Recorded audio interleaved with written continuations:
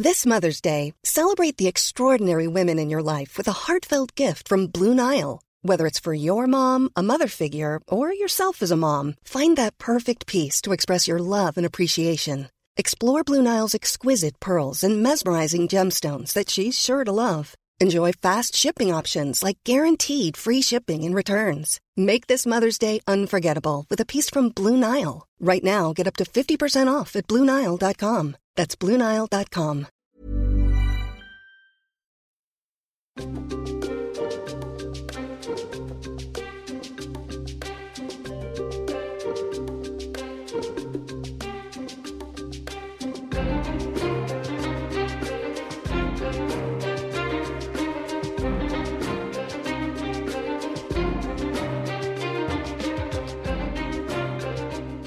Hello and welcome back to Dungeon Deep Dive, your favourite fantasy world building podcast. I mean, I certainly hope it is. Yeah, so I really hope that it is, because if it isn't, write in, let us know what is, and we can kill them. I mean, congratulate them. I'll kill him. I'm not gonna mince words. I'll kill him.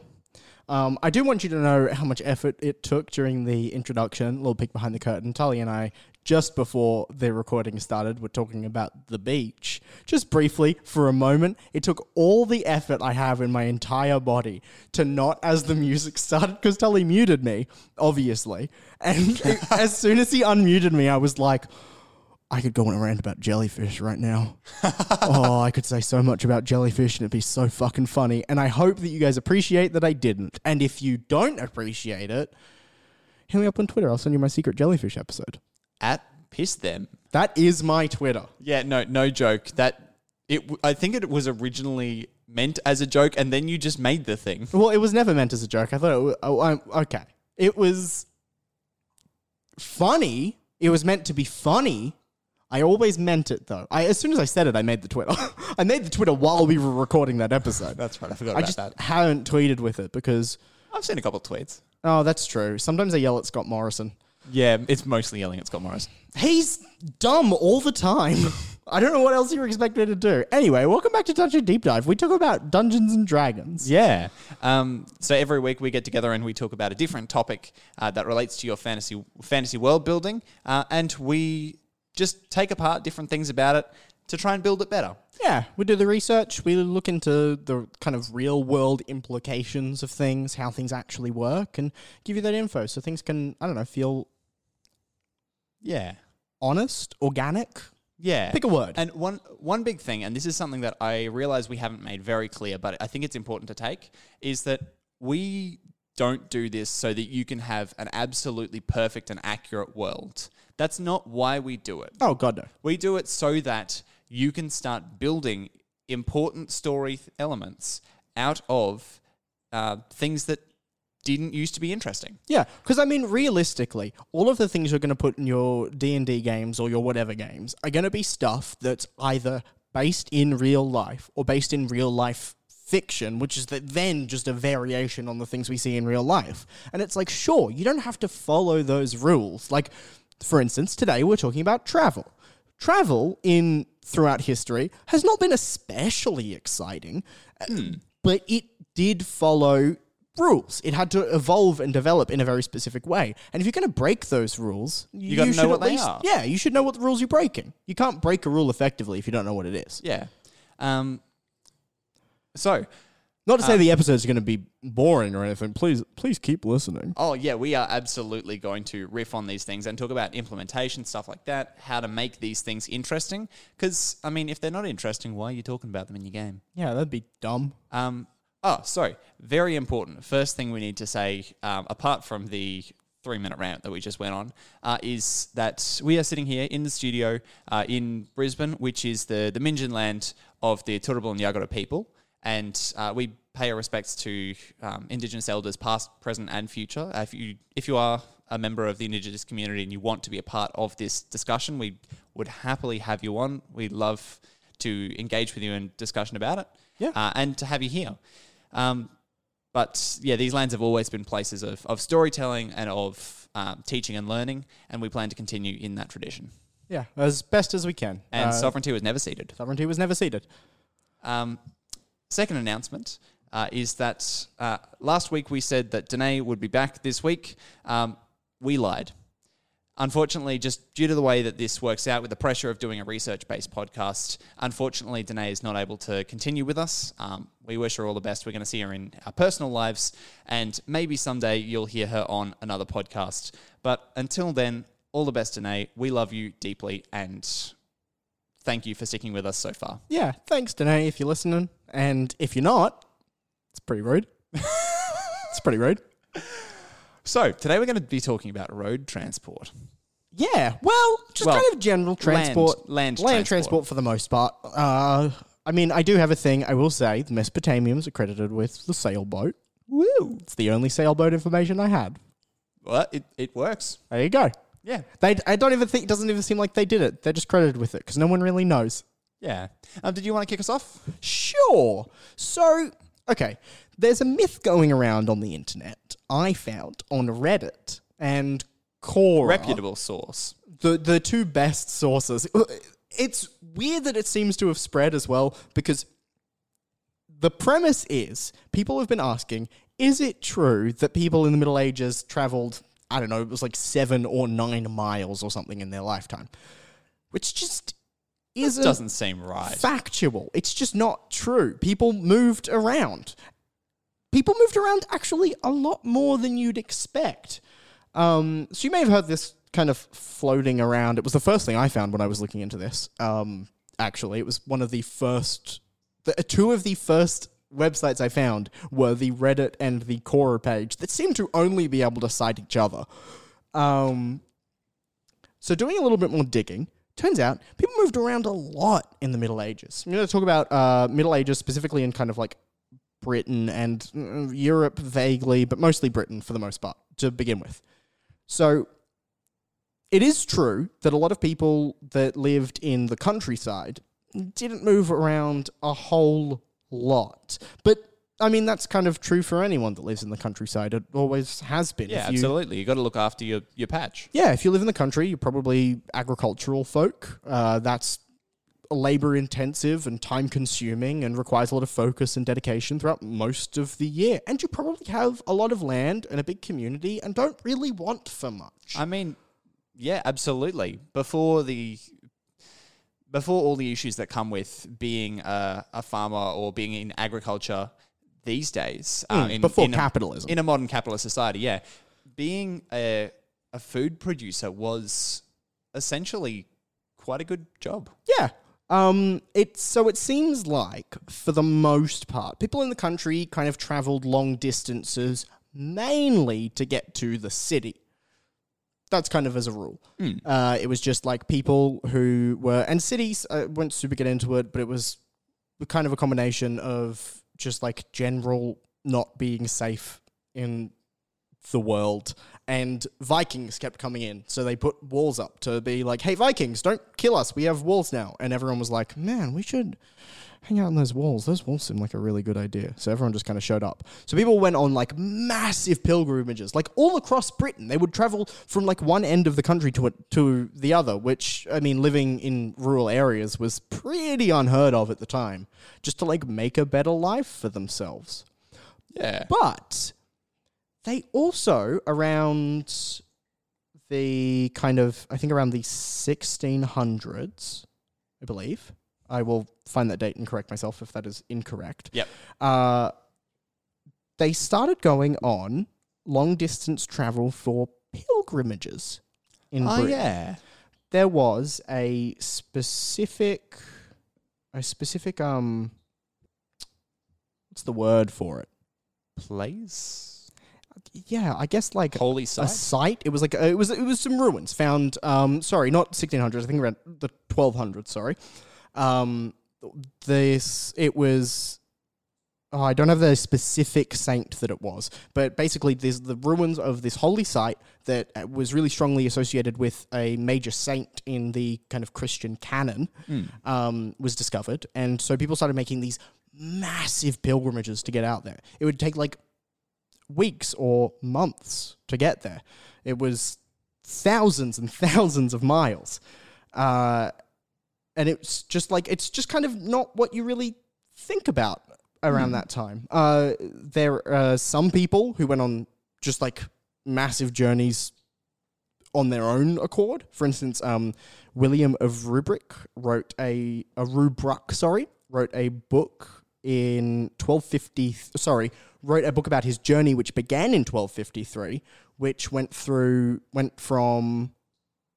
Rubrock. I don't know where specifically Rubrock is. Through to I think we've pronounced Rubrock 4 different ways now. Look, I don't care. No one's listening from Rubrock. What's William gonna do? Is he gonna walk another 3 years to come and get me? William, if you're listening. He wrote this book called Journey to the Eastern Parts of the World. And he just went on like a 3-year trip through to Russia just to like see what was up. And he just did. Nice. People just kind of did that.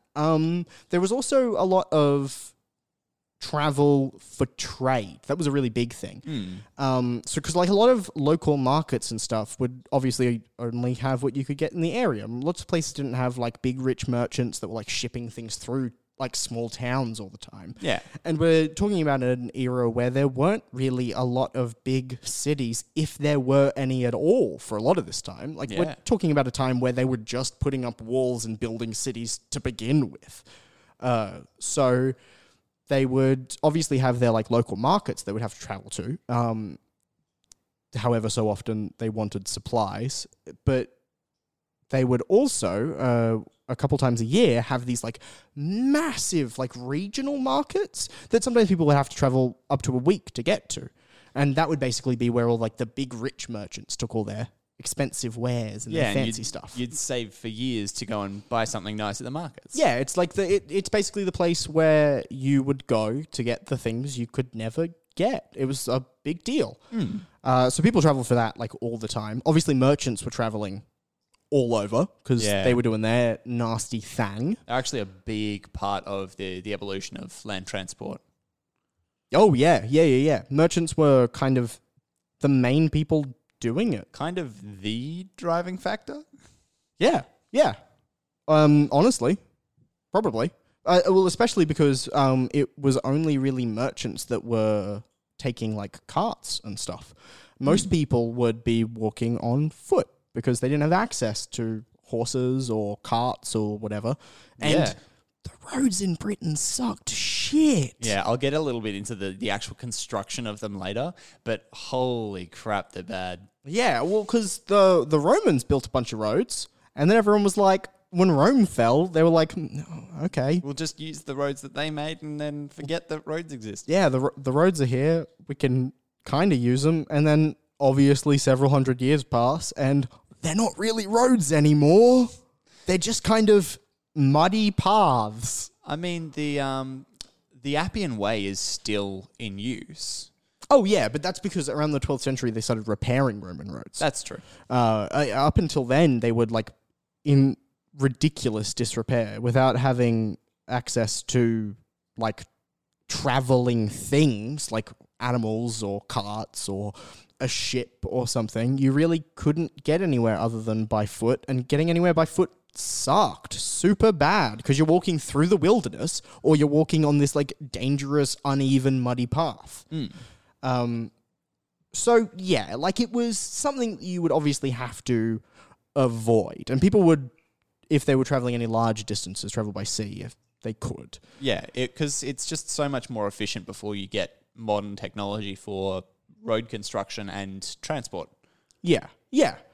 The other thing is that kind of hindered travel at the time was peasantry were considered to belong to the king and the land and the king's land. So you would have to get direct permission to leave the king's land.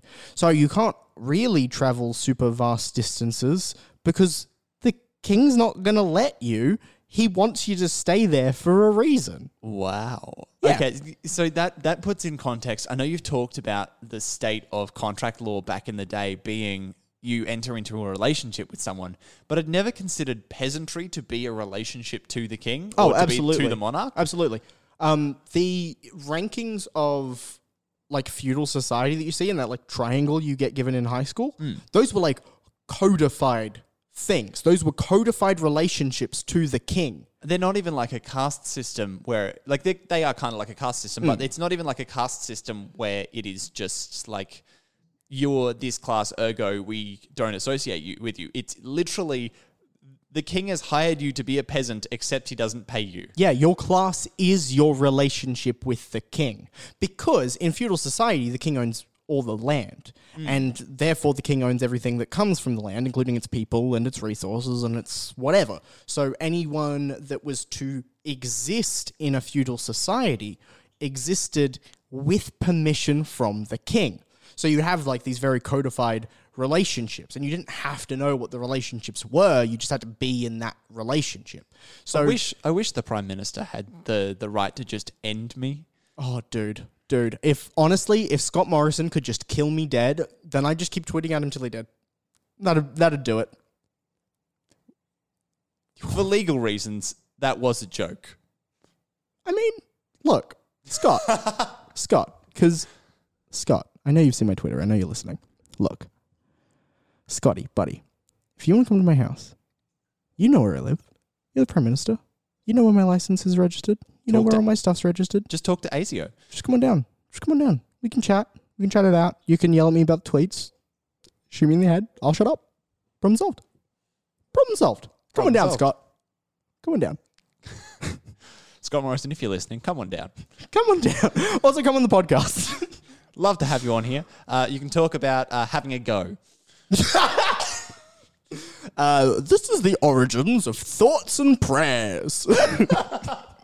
Fuck you, Scott Morrison. Anyway, so that's kind of travel in like medieval Britain in a nutshell. It's just peasantry travel on foot as far as they need to, except for occasionally when they would go to, obviously when there was like big tourneys and like melees and stuff, people would travel from pretty far and wide to that. But then again, that was more like the knights and the merchants and the lords and stuff. Yeah, it's not even really a peasantry. Distances. Yeah, well, because kind of the appeal of it, from what I can gather, is that it was like coming to you. Like the nobility and the extravagance and the luxury finally came to the country. So the peasantry would wait around for a tournament to happen where they were. Yeah, it's the same as those like big kind of yearly or seasonal markets where you wouldn't just go because you heard the show. Yeah, you wouldn't go because you heard there was a market. You would go because in your region there was a market. It's the Nambour show. Yeah, literally. It's the Eka. It's the Caboolture show. It's those ones. That is very likely where the idea came from, at least in part. People. I will say people did travel more in cities because they just they had more money. They were able to travel around a lot more. They had and you don't have a property to look after. Yeah, and you have more access to kind of like the knowledge of modern civilization, whatever the fuck that means. So you like... Suppose you could go to a place to find a map, to follow the map. Yeah, well, because most peasantry and stuff, and I mean most people in general, were traveling just kind of like word of mouth. You would just tell people where things were. You would give them like a record of your trip or whatever, but they didn't have like maps to go off of or anything. So yeah, there was like really kind of the wealthy managed to travel vaster distances. The big thing that changed, obviously, was the Black Death. Forced everyone out of the country. Everyone was basically like, there was this big kind of void to be filled in the cities. Everyone in the city had been killed by this terrible plague, and then all of a sudden there was so much work to do, there was so much more space, there was like a real need for people to come, and that really encouraged kind of like a traveling mentality. Yeah. But yeah, it's really only the merchants for the most part that set up kind of like this idea that we have of like Europe as something that with all these roads that can be traveled. It was kind of, after the Romans had gone and that wasn't really like a focus of civilization anymore. It was kind of just the wealthy going like across countries and to different kingdoms and stuff because no one else would be allowed to. If you're a merchant, you can offer the king some cut of your pay. Yeah, that's true. I didn't do a lot of research into it just because I didn't have enough time to. But I did say that it was a lot more common for these like big pilgrimages, these big like religious pilgrimages in Islamic countries, even way earlier. Yeah. They like held that as like I mean, a valuable thing. It's one long of before the 8 pillars of Islam.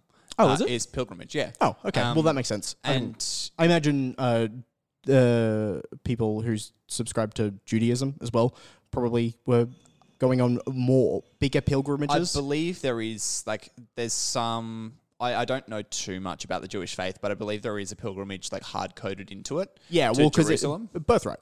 Yeah. Yeah, it's just kind of visiting the Holy Land. I don't know when birthright came about as like a common practice though, so I don't know if that was necessarily like a widespread thing, kind of historically. I know that it is now. Yeah. But yeah, definitely for Islam, it's one of the core tenets of the faith is pilgrimage. Oh, I didn't know that.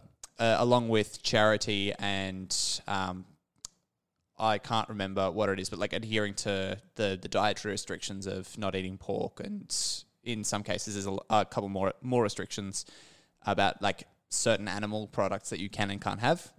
Mm-hmm. Yeah, that's kind of exhausted my knowledge of it, but essentially there are 8 core tenets that they have to follow as part of the Islamic faith, and one of them is pilgrimage specifically to Mecca.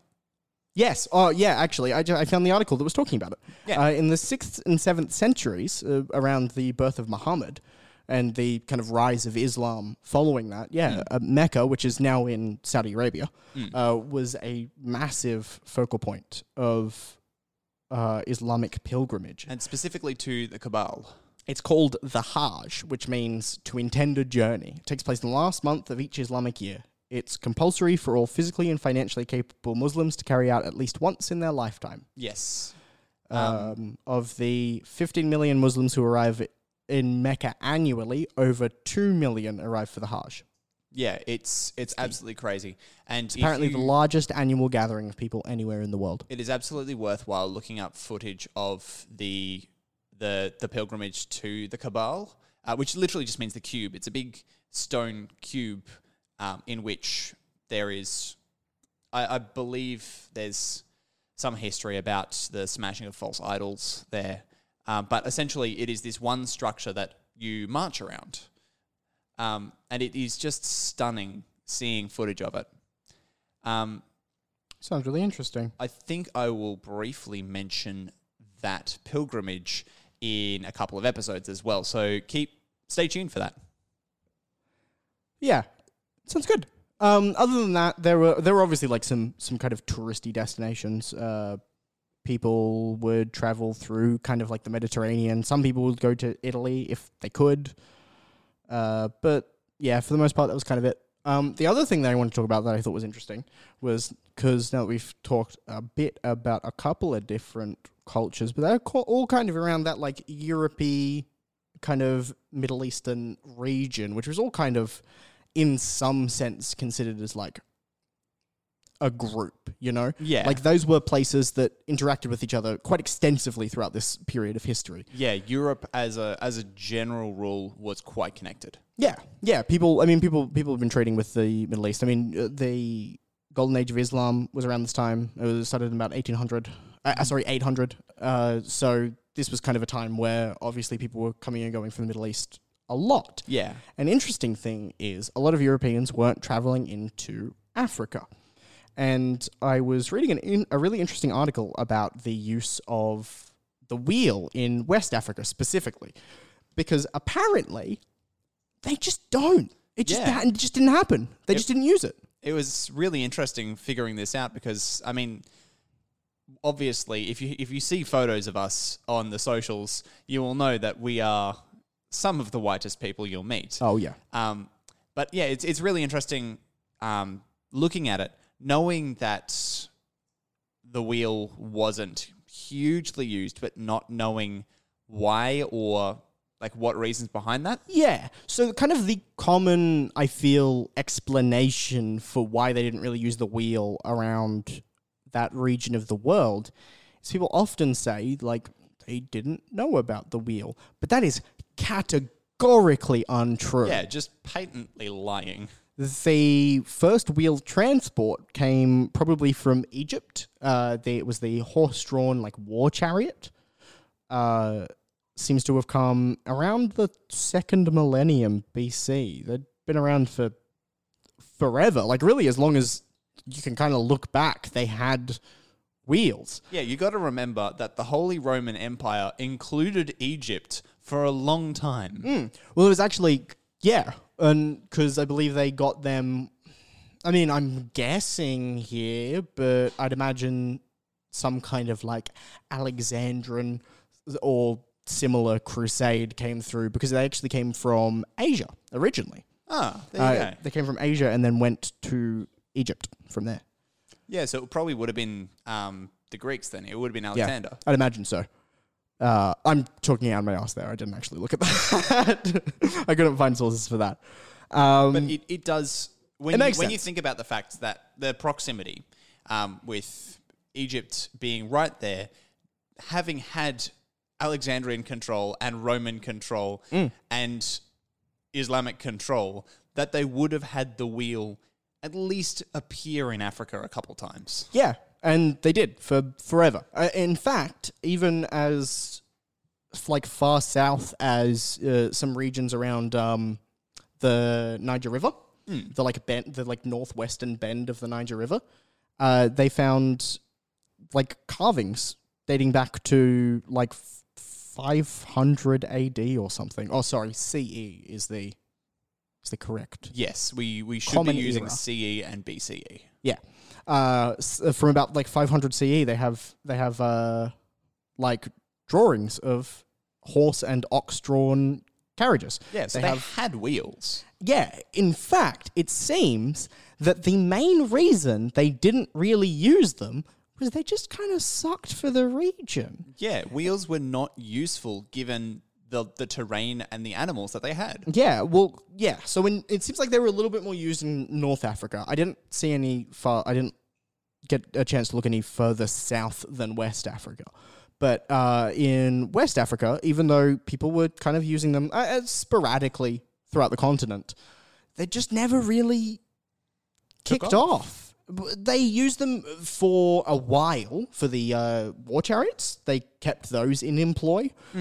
But, as soon as they got cavalry, that was completely superseded, which isn't even unique to the region. Anyone in the entire world that had cavalry, that had chariots for military purposes, as soon as they worked out, oh shit, we can just sit on horses, they were like, no, we're done. We're done. Chariots are gone. They're stupid. They're cumbersome. They're slow. Why don't we just sit on a horse? Yeah, it's like you're sitting on a horse. You ride up to someone on a chariot. You stab them in the neck, and then you've got more horses, and you can put more people on them. It is important to note that when we think of chariots and the way they operate, you picture this really smoothly riding thing, like the opening to the Prince of Egypt, right? Yeah.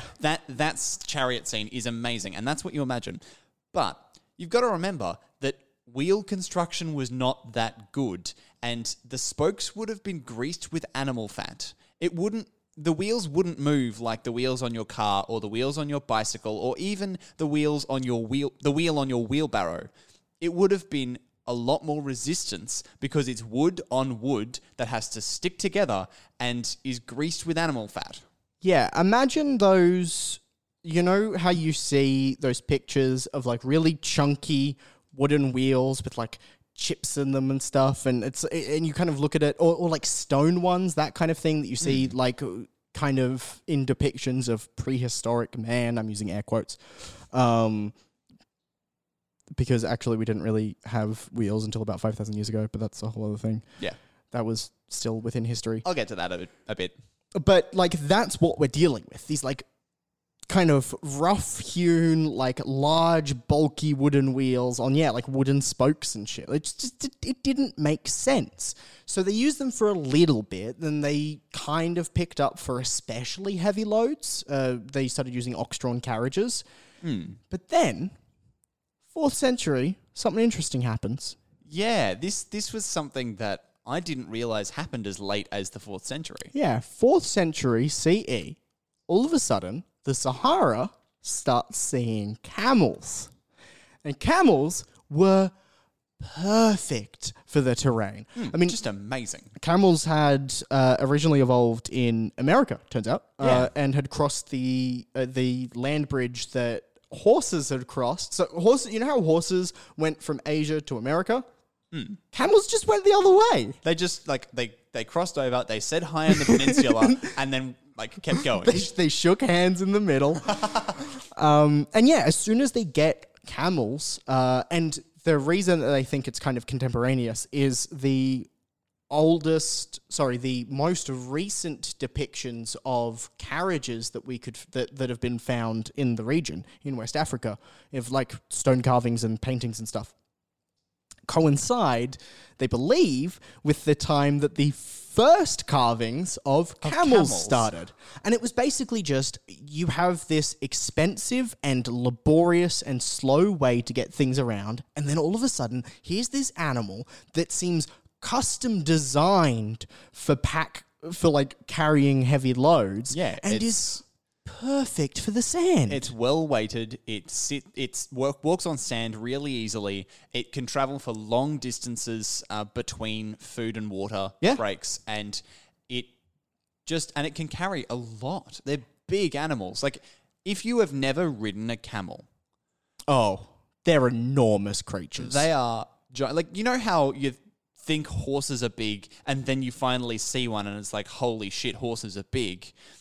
It's like that, but to a whole new level. They are massive. Imagine what you first thought a horse would look like, and then you saw a horse and you're like, fuck, that's so big. Like, imagine that you'd originally pictured camels as the size horses ended up being, and then you saw camels. It's like that level of difference. It's insane how big these fuckers are. Yeah. And it really goes to show how much they were used for human purposes, because there aren't any wild camels in existence at all. There are some in the Gobi Desert, and that's it.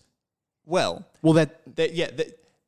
is the thing, is that, and this is something that you can weave into your world, is that camels originated in the Americas, right?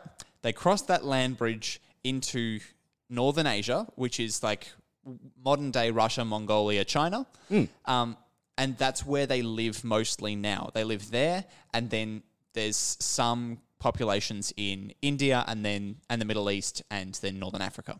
Not wild ones. No, not wild ones, but there are populations. Yeah, the only native as anything can be to anything.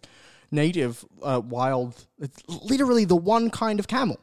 Everywhere else is just feral camels. Yes, and that is one interesting thing, is thanks to the introduction of a small population of camels during early settlement of Australia, early exploration by non-Indigenous peoples. Early colonization. Yeah, it wasn't even the colonization point, though. It was still exploration. Oh, really? Yeah. I mean, wasn't exploration by Europeans always with an eye towards colonization, though? Yes. I haven't seen any non-colonial accounts. It's just that they didn't settle the centre of Australia at the same time they were putting camels out there. Oh, that's fair. Yeah. But, essentially, to travel the vast swathes of desert there are, they brought camels. Once they had built railways, that was no longer necessary, so they let a couple of camels loose. Fast forward to now, where we have a feral camel population of, 700,000, you said? 700,000. There are so many feral camels in Australia that, and keeping in mind, Tully mentioned a few places where there are feral camels.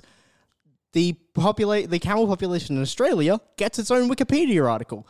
None of the others do. We've just got that many. Yeah, there's a lot. There's no predators for a camel in Australia. And 70% of our country is desert, so it's perfect for them. It's like their exact terrain. They feel right at home, because these are animals that we domesticated and essentially custom evolved, if you listen to our domestication episode. Yes. Custom evolved to be not just creatures that could travel from North America to Asia across a tenuous land bridge, but that could travel across weeks of desert with heavy loads and people on their back without drinking water. Yeah. That's what we made camels into. And because of the enormous fat reserves they have, they can just survive and then they gorge themselves when they can. They were absolutely perfect for it. So yeah, as soon as they get camels in Western Africa, they're like, fuck horses, fuck wheels. ox, we're done with everything. Because the war chariot stayed around for a little while, but then obviously that was superseded, like I said. But yeah, these carriages were just like, they just dropped them, like, immediately. They barely used them, and then immediately were just like, fuck it, camels are way better. Yeah. So yeah, interestingly, to cut a long story short, cut a probably too long story short, oops. If you ever hear people be like, well, they didn't use wheels in West Africa, be like, oh, yeah, maybe it's because it was fucking stupid. They used them, and they were like, nah, we'll come up with something better, and they did. Yeah, they don't use camels in West Africa because they were smart. Yeah, they evolved past it. Yeah. So, you happy with all that? That's all you've got researched at the moment? Yeah, I mean, I probably have some other stuff that I've lost buried in my 700 tabs. You can revisit once I finish. So I'm basically going to talk a little bit about like the history of the wheel and how different traveling conditions affect road construction. So very specifically, I'm going to talk about roads, how built roads work, and why you're not going to see them that much. That's the long story short of what I'm about to say. Yeah. So essentially, I started by looking at trade routes, like things like the Silk Road and how people traveled on them. But funnily enough, the Silk Road doesn't have that many roads. Oh, yeah.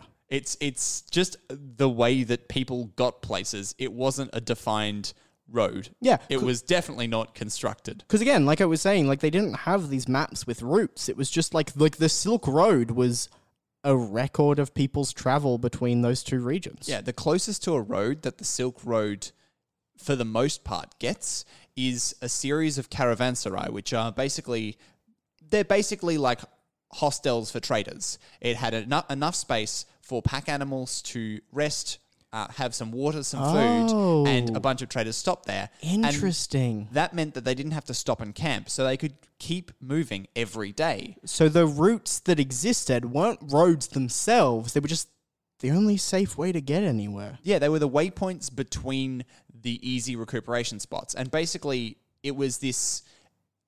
and I haven't found a source, but this is the thing. This has been quoted a couple of times, but I can't find any primary sources that back it up. It seems that one of the reasons the Silk Road was so fast at times is because traders would move for 3 or 4 days, they'd get to a certain caravanserai, and then they'd pass on their wares to the next trader who would continue on while they had a rest. Oh, okay. And it was basically like a modern postal system, is where like one person takes it to one waypoint and then the next person carries it on.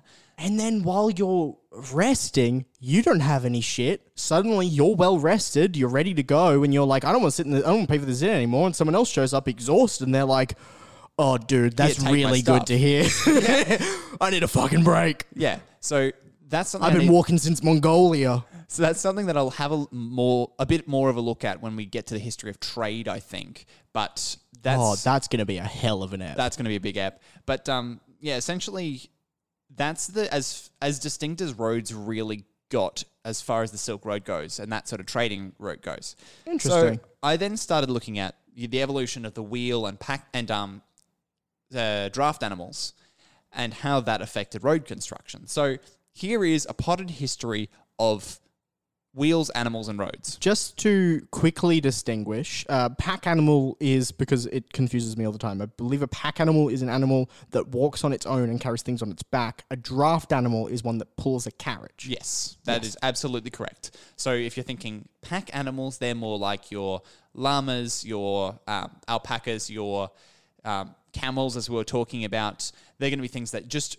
You strap some things to donkeys also. You strap some things to and you ride or walk alongside and they will carry the load. You draft animals, you're looking at like horses and ox and things that aren't really good at like carrying things on their back but are strong. Yes, exactly. So essentially the first known uses of pack animals goes as far back as the Neolithic era. So that's anywhere between 10,000 and 4,500 BCE. Yeah, that's about when we started domestication to begin with, so that makes sense. So when plows were developed to start plowing fields, that's just they were animal-drawn plows. That's when we developed what's called a travois, which is basically two sticks tied together that you hung some stuff on and then dragged behind you.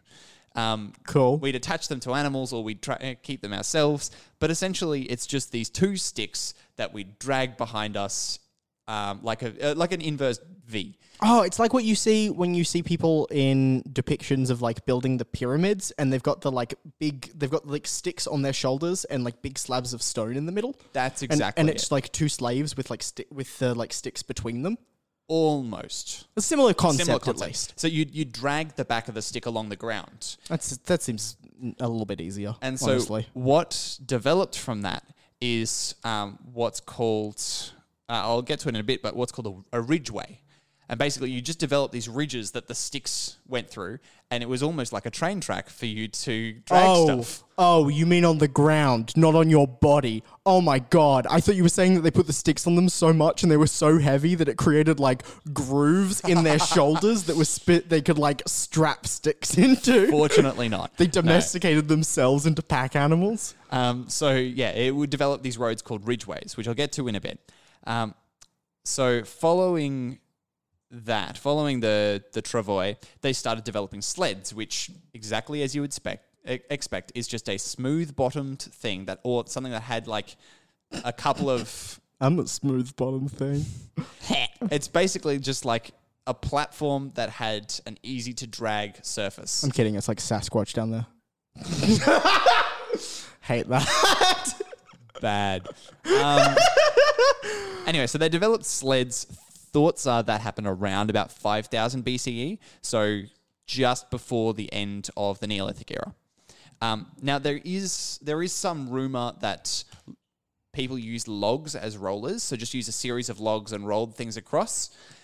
There is little to no evidence that this ever happened. Aww. Because if you think about it, with the exception of enormous pieces of stone, the energy economy of doing that is way off. Oh yeah, it only makes sense if you're moving something that's so difficult to move that you it's couldn't drag easier it. to move giant logs than to move the thing. Yeah, exactly. And that's not a lot of things. You typically, if something's that big, you're just like, well, I guess I'll stay in there. Yeah, exactly. If it would not move on a sled, maybe it's considerable, but realistically, the action economy of moving each log, which gets you about 30 centimeters to maybe a meter if you space them out well.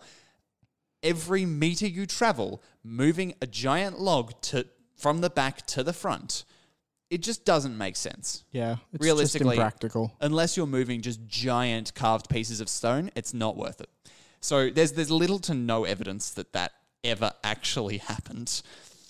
Now, the first wheel for transport, not pottery wheels and stuff like that, but the first wheel that we used for transport happened somewhere between 3,700 and 3,500 BCE. Wait, so they did pottery wheels first? Yeah. Yeah. So weird that we just had that sitting there and someday someone looked at that and they were like, hold on a fucking second. Yeah, wild. Whoever discovered that, good on you. Oh, we've been making vases like idiots this whole time. Holy shit. I'm going to go to Italy. So these developed in the Uruk region around Sumeria, Mesopotamia, which is modern-day Iraq. Around in what is now Hungary, they also developed wheeled vehicles as far back as 3,200 to 3,000 BCE. And then some of these were stone, some of these were clay. Sometimes you'd see horizontal slices of trees. Hey, Tully, when did they get wheels in Thirsty?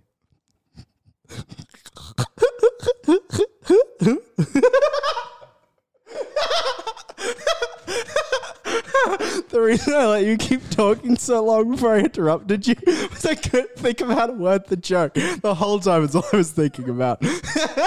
You're an animal. Yeah, that's fair.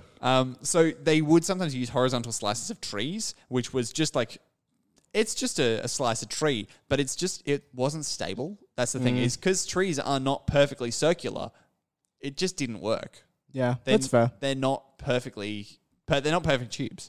Trees, as a rule, are resistant to becoming wheels, it turns out. Yeah. It really takes some doing. Anyway, so spoked wheels started appearing around about 2000 BCE in Sintasha culture, which is around about kind of where Kazakhstan is. And basically that's where you would get a plank, and you would get a bunch of planks out from a central point, and they would reinforce the surface of the wheel. That helped things enormously. Because I guess then you can have like a thinner, easier to make, more precisely circular thing, And they're without lighter. the risk of it breaking. Yeah. Oh yeah, and then it would be lighter. It would be easier to repair. Exactly. So It's essentially, like a flat pack wheel. yeah, exactly. So spoked wheels they were refined and discovered all over the world in discrete cultures in discrete ways. It's one of those universal constants. They just discovered, maybe not constants, but because there are some areas that just didn't do them. But everyone knew about the wheel. where they used the wheel for transport, the spoked wheel was discovered or imported. Yeah. And it was discovered a few different places. Now, they didn't actually occur in the Americas until European colonization, or at least European influence there. And Because again, just wouldn't have been practical for the region and the native people's specific needs. it's mostly attributed to a lack of easily domesticated draft animals. Just pack animals were way more common. Yeah. And the bison and the cattle there were just not easily trainable. Yeah. They hadn't been domesticated for purpose, and by the time they got there, it wasn't worth it. Yeah, horses weren't super... I think there were some horses in the area, but there weren't a whole lot, not really around kind of that region. But essentially, what I'm getting at with this whole different lot of road construction, of wheels, is that road construction really differs based on the needs. So I'm just going through a couple of factors in road construction, then I'll run you through some common roads that you might see and just features of them. So part of it is there anyone to finance the construction and upkeep of the road? Because if there isn't anyone to finance the construction, then it's not going to get built. And if it gets built and there's no one to finance the upkeep, it's going to fall apart. It's weird how far back the undertones of capitalism stretch. Yeah. So if it's being paid for by the monarch, then maybe it'll just exist. If it's being paid for by the state or local authorities, sometimes there'll be tolls there. If it's being paid for by traders, then usually there'll be things like caravanserai, and they'll be going along there. But if there's no one to pay for it, it's not really going to get constructed unless there's a common local need for it. Yeah, I mean, it's not really until much, much later that we started just assuming that roads were a given. That's such a modern idea to just have roads everywhere. Exactly. And which leads into my next thing. Who will be using the road? So is it traders? If so, there'll be caravanserai, there'll be trading spots along the way. Is it farmers? Because if it is, it's probably just full of use for pack animals. Yeah. And if it's armies, they're going to be wide, and they're going to be between big cities.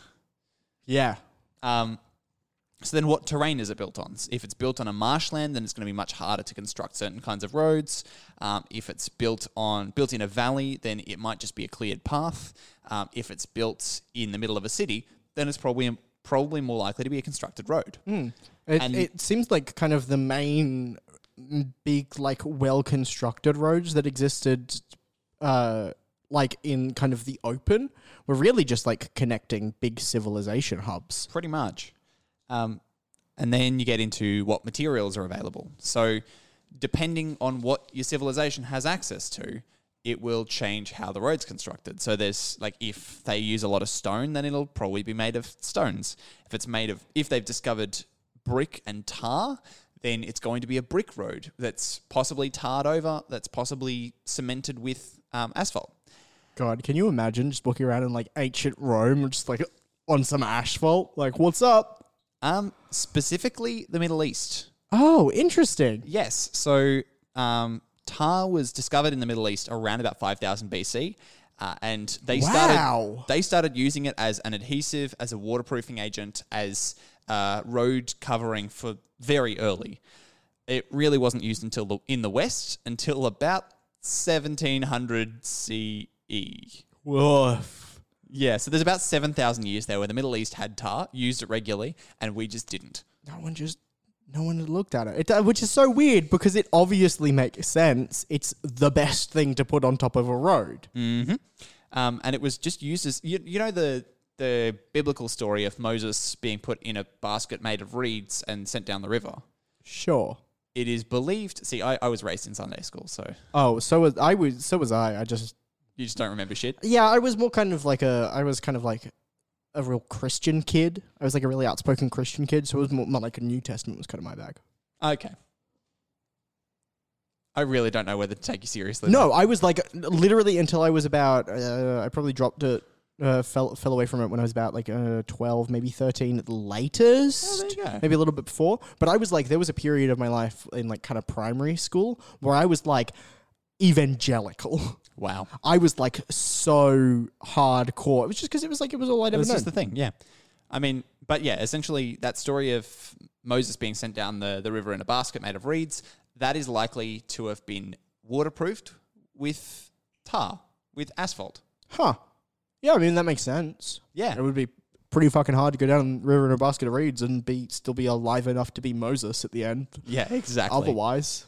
What are you going to do? Just get a bunch of bees to shit on it? Use some bee wax? Idiot? No. You got a whole Moses in there. Yeah. That's not enough. And the evolution of glue is a different thing entirely. That happened a lot later. So then how refined are the processing methods for these particular elements?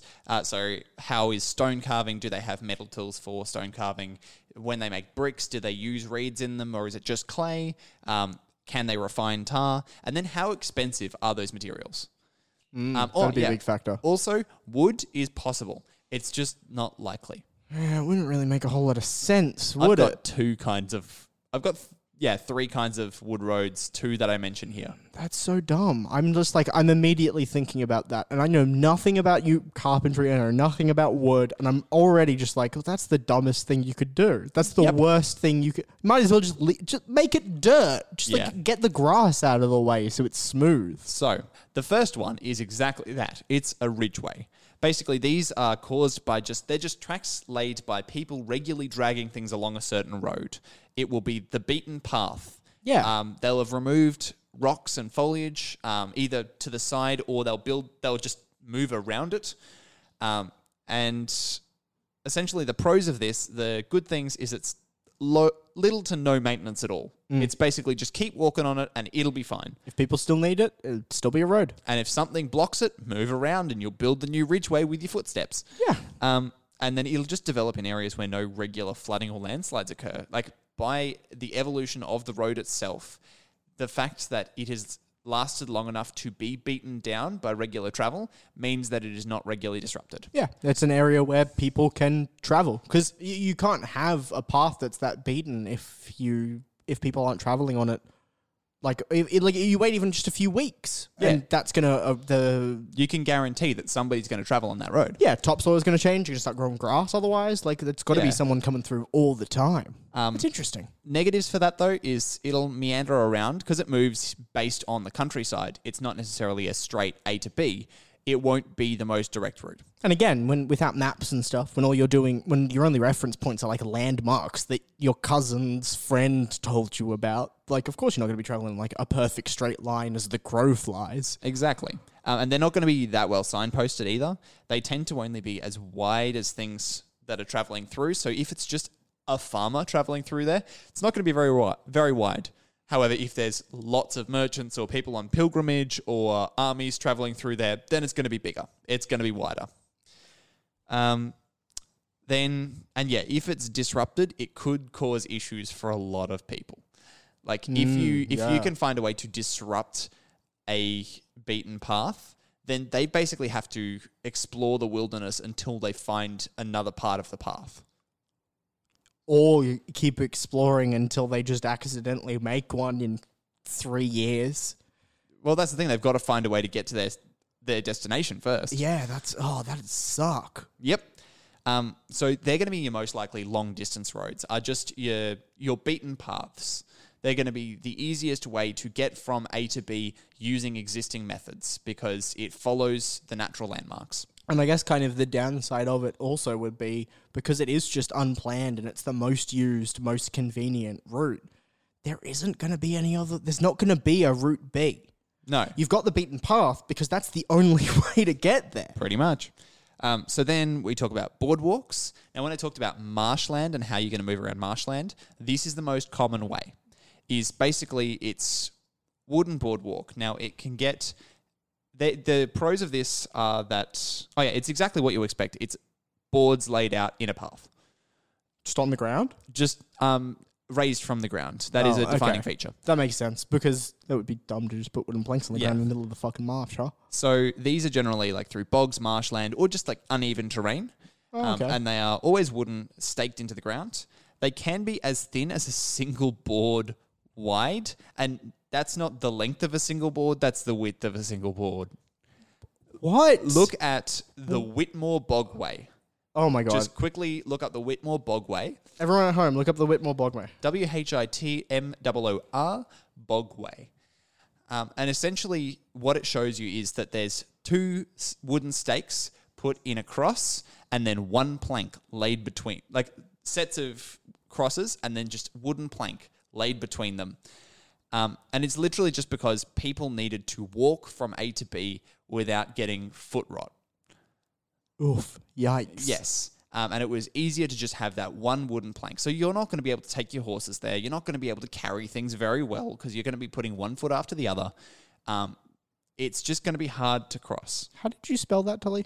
Hang on. I'll try and find the... See, this is one of the ones that... This is one of the ones that I decided I didn't want to keep. Beans. Yeah, I can't find it anywhere. Here we are. Deep dive, roads, Whitmore Bog Trackway. Sorry, that's my bad. That'd do it. WITTMOOR. There we go. Bog Trackway. So you can see the construction of this.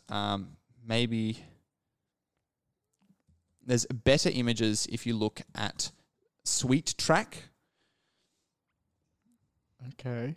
The Sweet Track has a really good description, and this is one of the oldest known boardwalks, especially the way that this is. And whoa, yeah. Go down to construction, ancient. you can see a cross-section of how it's constructed. It's just a cross with a board, and then just... yeah. And essentially... Yeah, whoa, it's literally just like a balance beam through some fucking plants. Yes. So essentially that's... where you're at with that sort of construction, but they can be as wide. That's the worst. They can be as wide as what you imagine a boardwalk to be these days, which is planks laid horizontally from you, like perpendicular from the way you're walking, just over each other, like a regular boardwalk. Now, the pluses for this, they're easy to construct, they're easy to repair, very low cost if your cost of timber's low. Yeah. You don't need you don't need level ground to build them. It just needs to be raised from the ground. Yeah, I guess as long as the ground's firm enough to be able to stake, then that's really exactly kind of all it takes. If you've got giant logs, you can stake as far down as you want. That's true. That's true. Eventually, you'll find something solid. Yeah. The problem is the materials have to be prefabricated. You can't build it on the side of the road. You have to build it and then take it along the existing road to the next part of the road. Have to be so well planned. And it rots easy. Yeah. And then, as I said before, with a Sweet Track, it can be very thin. It can basically be a balance beam. So, essentially, this is almost always going to be pretty short. They're going to be single file travel, no wagons, no animals, no vehicles, nothing like that. And if you fall off, you're definitely in difficult terrain. And the areas that they're built, likely once you fall off, you're wet. Yeah, that's it. I know. No, I'm not going to make that joke. So then one of the two other kinds of wooden roads, what's called a corduroy track. A corduroy track is where you get uncut logs and you just lay them horizontally across your path. Now, the pros of this are, and this is mostly to bypass just broken bits of road, mud, soft earth, things that you can't build a road on. Now, that's basically it. The pros of this, it's real fast to assemble. Like, you just lay your logs down and that's it. That's done. Yeah, it seems pretty easy. However, the cons of this, you slip really easily on it. If you take any animals across it, it will break their legs. If you... it rots really quickly because it's directly in wet earth and it requires a lot of wood. Yeah, it seems like it's just the worst idea. It's literally only good if you end up with a giant swampy bit, or like a swampy track where you used to have a road and you need to get sleds across. Huh, yeah. That's the only useful thing. For anyone at home that heard me say I'm not going to make that joke because Tully can't cut that out now that I say it. The joke I was going to make was something to do with Shrek and being wet, just so you know. Mm-hmm. Just for reference, just so you know why I didn't say it. But the corduroy track, it's hard to travel on. It's going to rot really easily, and it's only very slightly faster than traveling through mud itself. The only pro is it keeps you dry. And then there is evidence of plank roads being used in Canada and Australia, which tells you how recent it is because the countries that we used were called at that point Canada and Australia, and all of those projects were abandoned because it was just not worth the money. Yeah.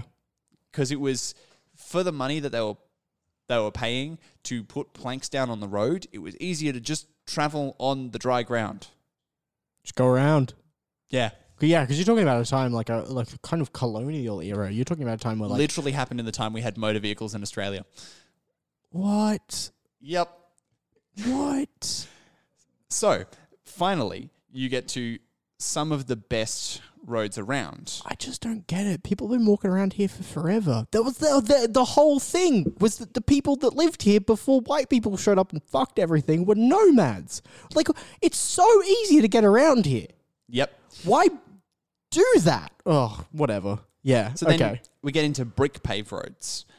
This is like your Middle Eastern cultures. If you have bricks and if you have tar, this is going to be some of the more effective road that you can build as far as making it like as far as building it for longevity. It's going to be expensive, so it's mostly going to be built in capitals, in areas with quite a lot of wealth, or areas that export the materials that you're building the roads with. Yeah, it'd have to have some significance. Yeah, to be worth it. Essentially, bricks.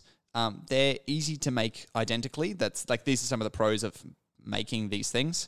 It's you can literally their whole deal. Yeah, you can just make them exactly the same over and over again out of ingredients like clay. If you just make it out of clay, they're going to be really brittle. So if you bake clay, if you mix it with hay or straw, it helps it keep its shape, but it doesn't make it as brittle. Oh, is that what those weird, like, kind of blue, bumpy plastic tubes are that you find, like, around construction sites and sometimes in, like, broken bricks and stuff? There's, like, those weird, like... Do you know what I mean? No. It kind of looks like, imagine, did you ever use those, like, I think they're called, like, Connects or something? Those, like, that you used to make, like, the roller coasters and stuff? Yeah, I know what you're talking about. It's like no, I have no idea. Those little tubes like that. I think... I don't know. I don't know anything about bricks. Essentially... I'm really showing my hand here. Essentially, it was back before we had the ingredients to mix into bricks. It was just easy to take clay and water and straw and stomp them together. Literally think beginning of The Prince of Egypt. There is a scene where it happens. I haven't seen The Prince of Egypt. Oh, man. Just some of the best Christian propaganda you'll ever see. Oh, well, now I'm in.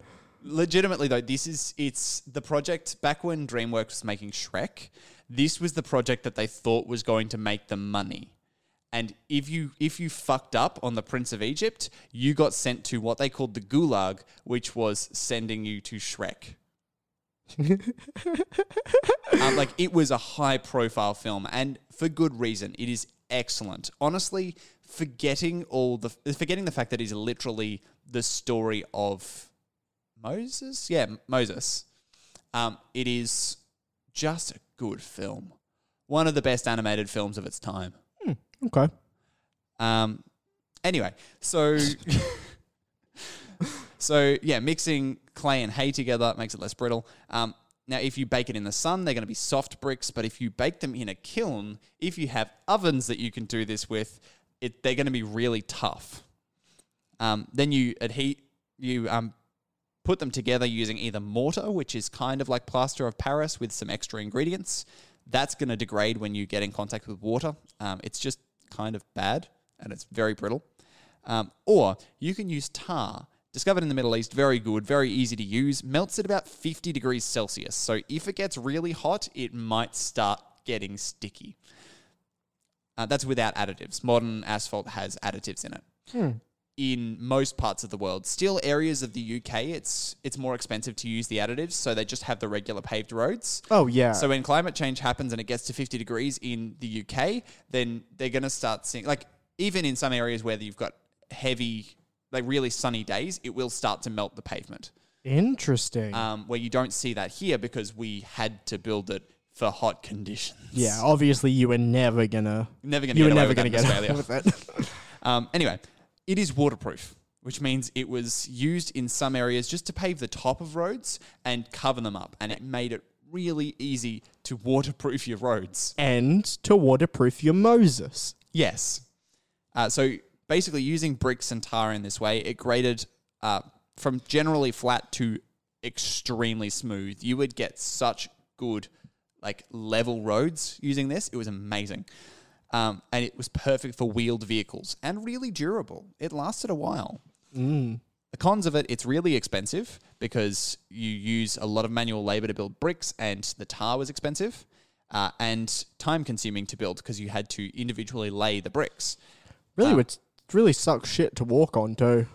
Yeah. Not people or animal friendly. Very much something that's designed for like something with like an animal with like wooden, like a horse with horseshoes and a carriage, you know? One of the other downsides though is that because it is waterproof, if you don't build drainage on either side, it can flood or it can break really easily. Oh, yeah. And that's another factor of paved roads in general. That's interesting because I guess that we're talking about a time where you're not going to have the knowledge or the technology to be building like a strong foundation under it. Probably just like putting bricks on the ground and putting tar over the top. And I'll get to foundations in a sec. This is with stone paved roads. This was important.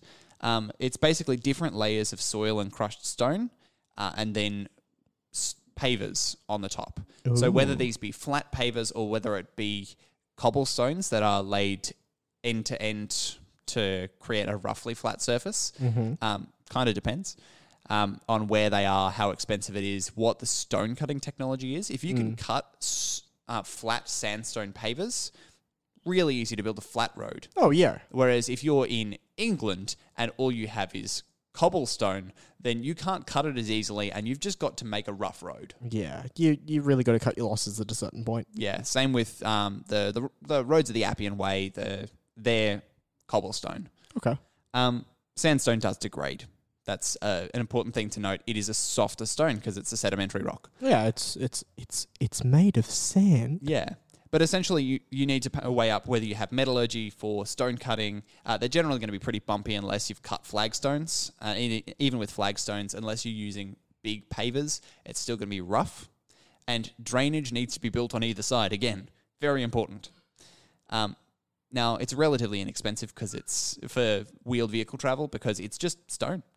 And it can be used in wet conditions. It doesn't get swampy. It doesn't get slippery. You just keep moving on it. Hold on. I mean, it would get slippery. It does get slippery, but it doesn't get as slippery as straight tar, and it doesn't get as, like, it doesn't marsh up. Like That's true, because I guess if it's not as smooth, then you're dealing with, like, natural grooves and stuff, so you've got more to kind of stick your feet on. Also, you'll start to see in some paved roads that just grooves start to develop around about the same gauge as carriages. Oh, okay. Yeah. So just kind of like a not always, but you will see it in the road. Yeah, exactly. You'll see it in some areas. Sometimes it's built in, but not very often. Seems like it'd be a lot of work. Yeah, but they are very bumpy, so you need some suspension. And then these weren't really perfected until quite a lot after the time periods that we based a lot of this stuff on. But crushed stone roads, basically, they were advanced. Like gravel roads? Yeah, gravel roads. They were kind of developed in the 1800s. Oh, okay. To the extent of being good, well-usable roads. So, like, not long before kind of cars started showing up? Yeah, it was around about the point of common carriage use and getting into the era of starting to develop the precursors to cars. Interesting. So essentially, it's all made of stone and gravel and soil. The biggest development was when macadam roads were created. Of course. By a person called, I believe, John McAdam. That being said, it's not spelled the same way. It's just a coincidence that John McAdam... Oh, wow. I bet he feels really screwed on that one. Yep. So close. But wait, where's the name come from then?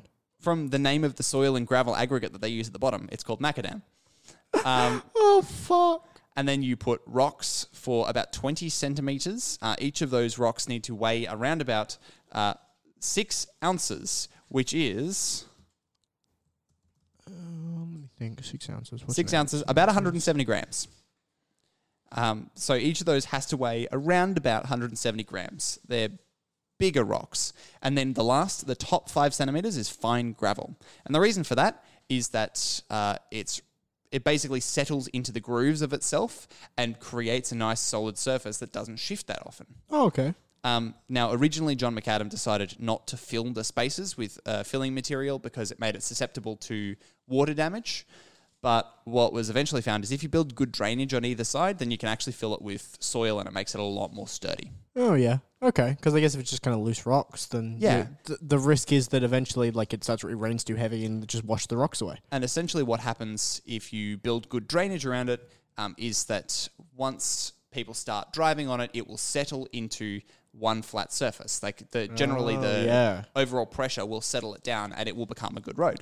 Whereas if you leave out the filling material, it stays rough because it's got nothing to sink into. Oh, no, it'll still settle. It's just not as waterproof and it's a little more prone to the elements. I also imagine it wouldn't be as smooth. No. Well, it's still gravel on the top. It's the bottom rock that you fill in. Maybe I just don't know anything. But essentially the pros of this, crushed gravel is real easy. It just compresses nice and quickly. And it's easy to repair because you just add more gravel and then sweep bits away. The cons of it, it's still bumpy. It can get washed away with excess weather. And it's... With excess weather. I love that turn of phrase. And it's Man, we've had way too much weather lately, guys. I'm done. And essentially, unless you're using automobiles or a lot of wheeled vehicles, it's really not that much better than the beaten track. Yeah, it's kind of a waste of time, really. Yeah, you can use it in slightly wet weather, which is better than the beaten track. It doesn't get bogged. Okay. But apart from that, it's pretty much even. God, it makes me think of, it's my favorite picture in the entire world is this great sweeping shot of this of a university campus or something, and it seems like a capital city. It's this really well built area with these wide brick paths, and it's really carefully manicured gardens and whatever. And the photo is of an intersection, a four-way intersection in these paths, and you see in the corner in one of the gardens, there's just this beaten path that just cuts the corner, and it's so funny because it's these city planners spent millions of dollars and years planning this perfect, beautiful path, and everyone's that's fucking. I'm not gonna walk an extra 3 meters. It's fucking stupid. So I guess thinking roads are dumb is really just it's kind of just how humans are. That's really just a fact of one thing we can all hold together. Is hating roads. Yeah, walking on roads is dumb as hell. Anyway, we'll be back in a quick... That's the wrong way to talk into the microphone. We'll be back in a hot second. We're going to have a quick chat about how you can implement things, maybe a bit of a story hook, and then we'll finish off because then you can get to the rest of your life and catch us next week. Ooh. Bye-bye.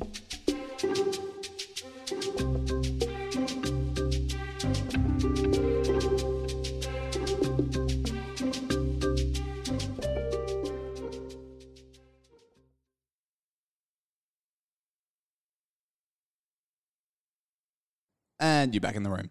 Hello, everyone. We came up with a quest. It's been a little while since we did a story hook. Yeah. We kind of, in the sewers episode, we kind of built a city itself. And then last week we had a look more at just implementation of various different things, different mechanics. Yeah. We're going to give a story hook again. Yeah. So imagine your party's just wandering through the wilderness, maybe walking on a beaten path, just traveling around, and then all of a sudden, you come across this black line in the ground. And this is something that you've never seen before. It's a hard surface. It seems to be just smooth for so long. You go to tap it, and it's not hollow or anything, but it's a little soft. It's a hot day, and there's black stuff on your hand, and it's this weird mass, and it just stretches into the distance as far as the eye can see.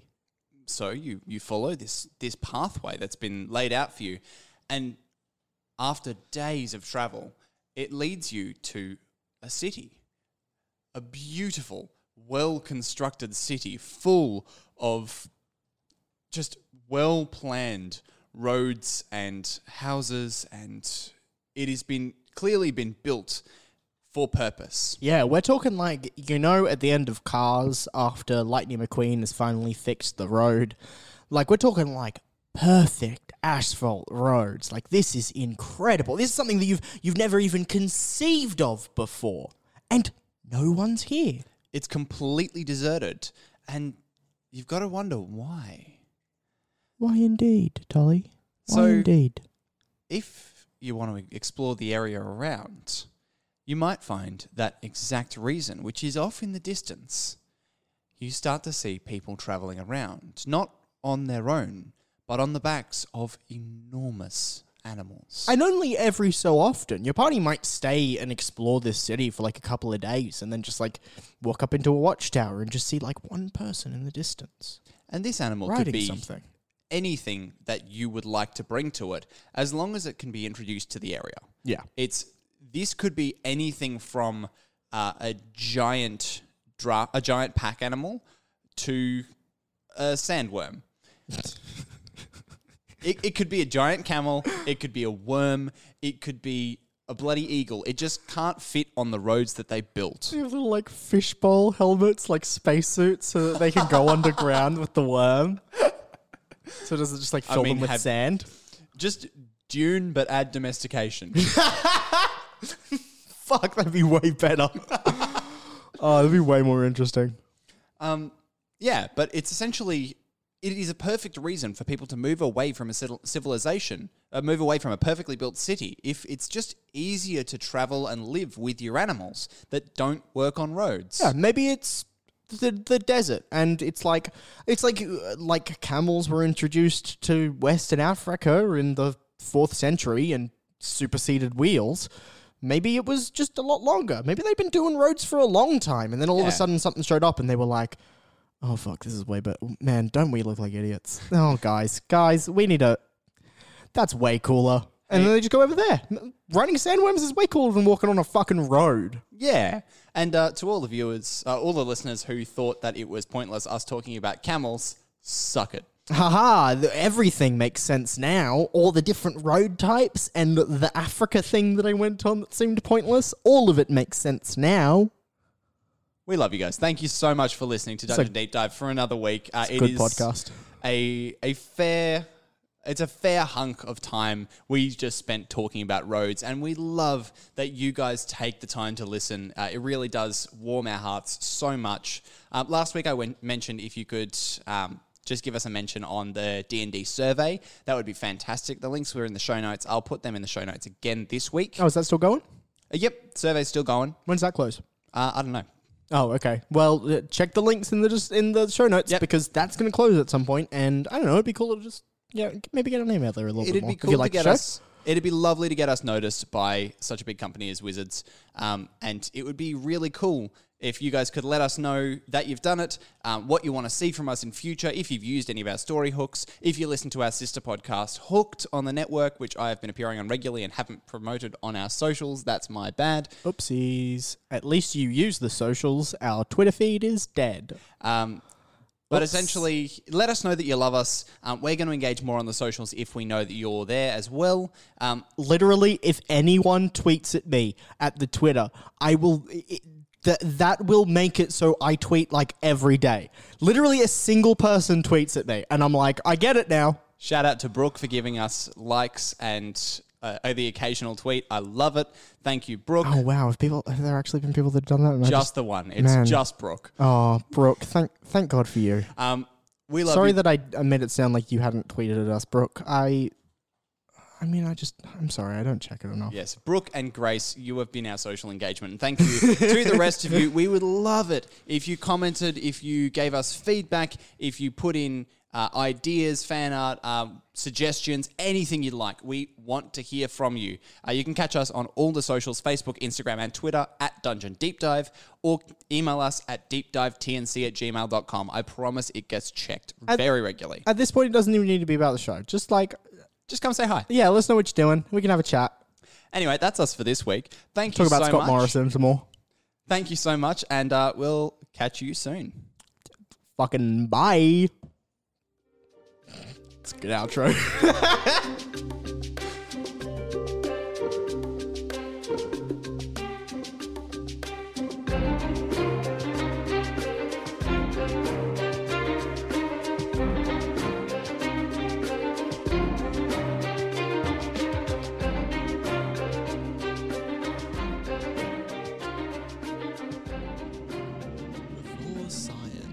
Humanity spent millennia upon millennia seeking answers to their questions through bizarre and occult methods that left them in the dark as ever. Now, in this golden age of knowledge, people no longer have to look at frankly incomprehensible omens, but rather make rational decisions based on peer-reviewed research and the scientific method. That being said, large swathes of people aren't doing that anymore, and here at Imogen Harrison Predict the Future, we've decided to lean in. People just like you email in questions like, should I break up with my loving partner?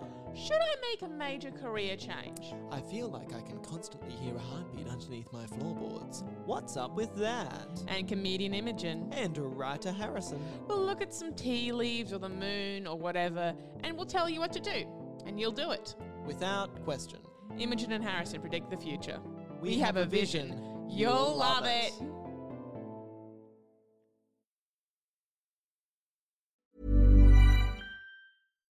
When you make decisions for your company, you look for the no-brainers. And if you have a lot of mailing to do, Stamps.com is the ultimate no-brainer. It streamlines your processes to make your business more efficient, which makes you less busy. Mail checks, invoices, legal documents, and everything you need to keep your business running with Stamps.com. Seamlessly connect with every major marketplace and shopping cart. Schedule package pickups and see your cheapest and fastest shipping options from different carriers. With rates up to 89% off USPS and UPS rates. And with the Stamps.com mobile app, you can take care of mailing and shipping wherever you are. Make the same no-brainer decision as over 1 million other businesses with Stamps.com. Sign up with code PROGRAM for a 4-week trial, plus free postage and a free digital scale. No long-term commitments or contracts. That's Stamps.com. Code PROGRAM.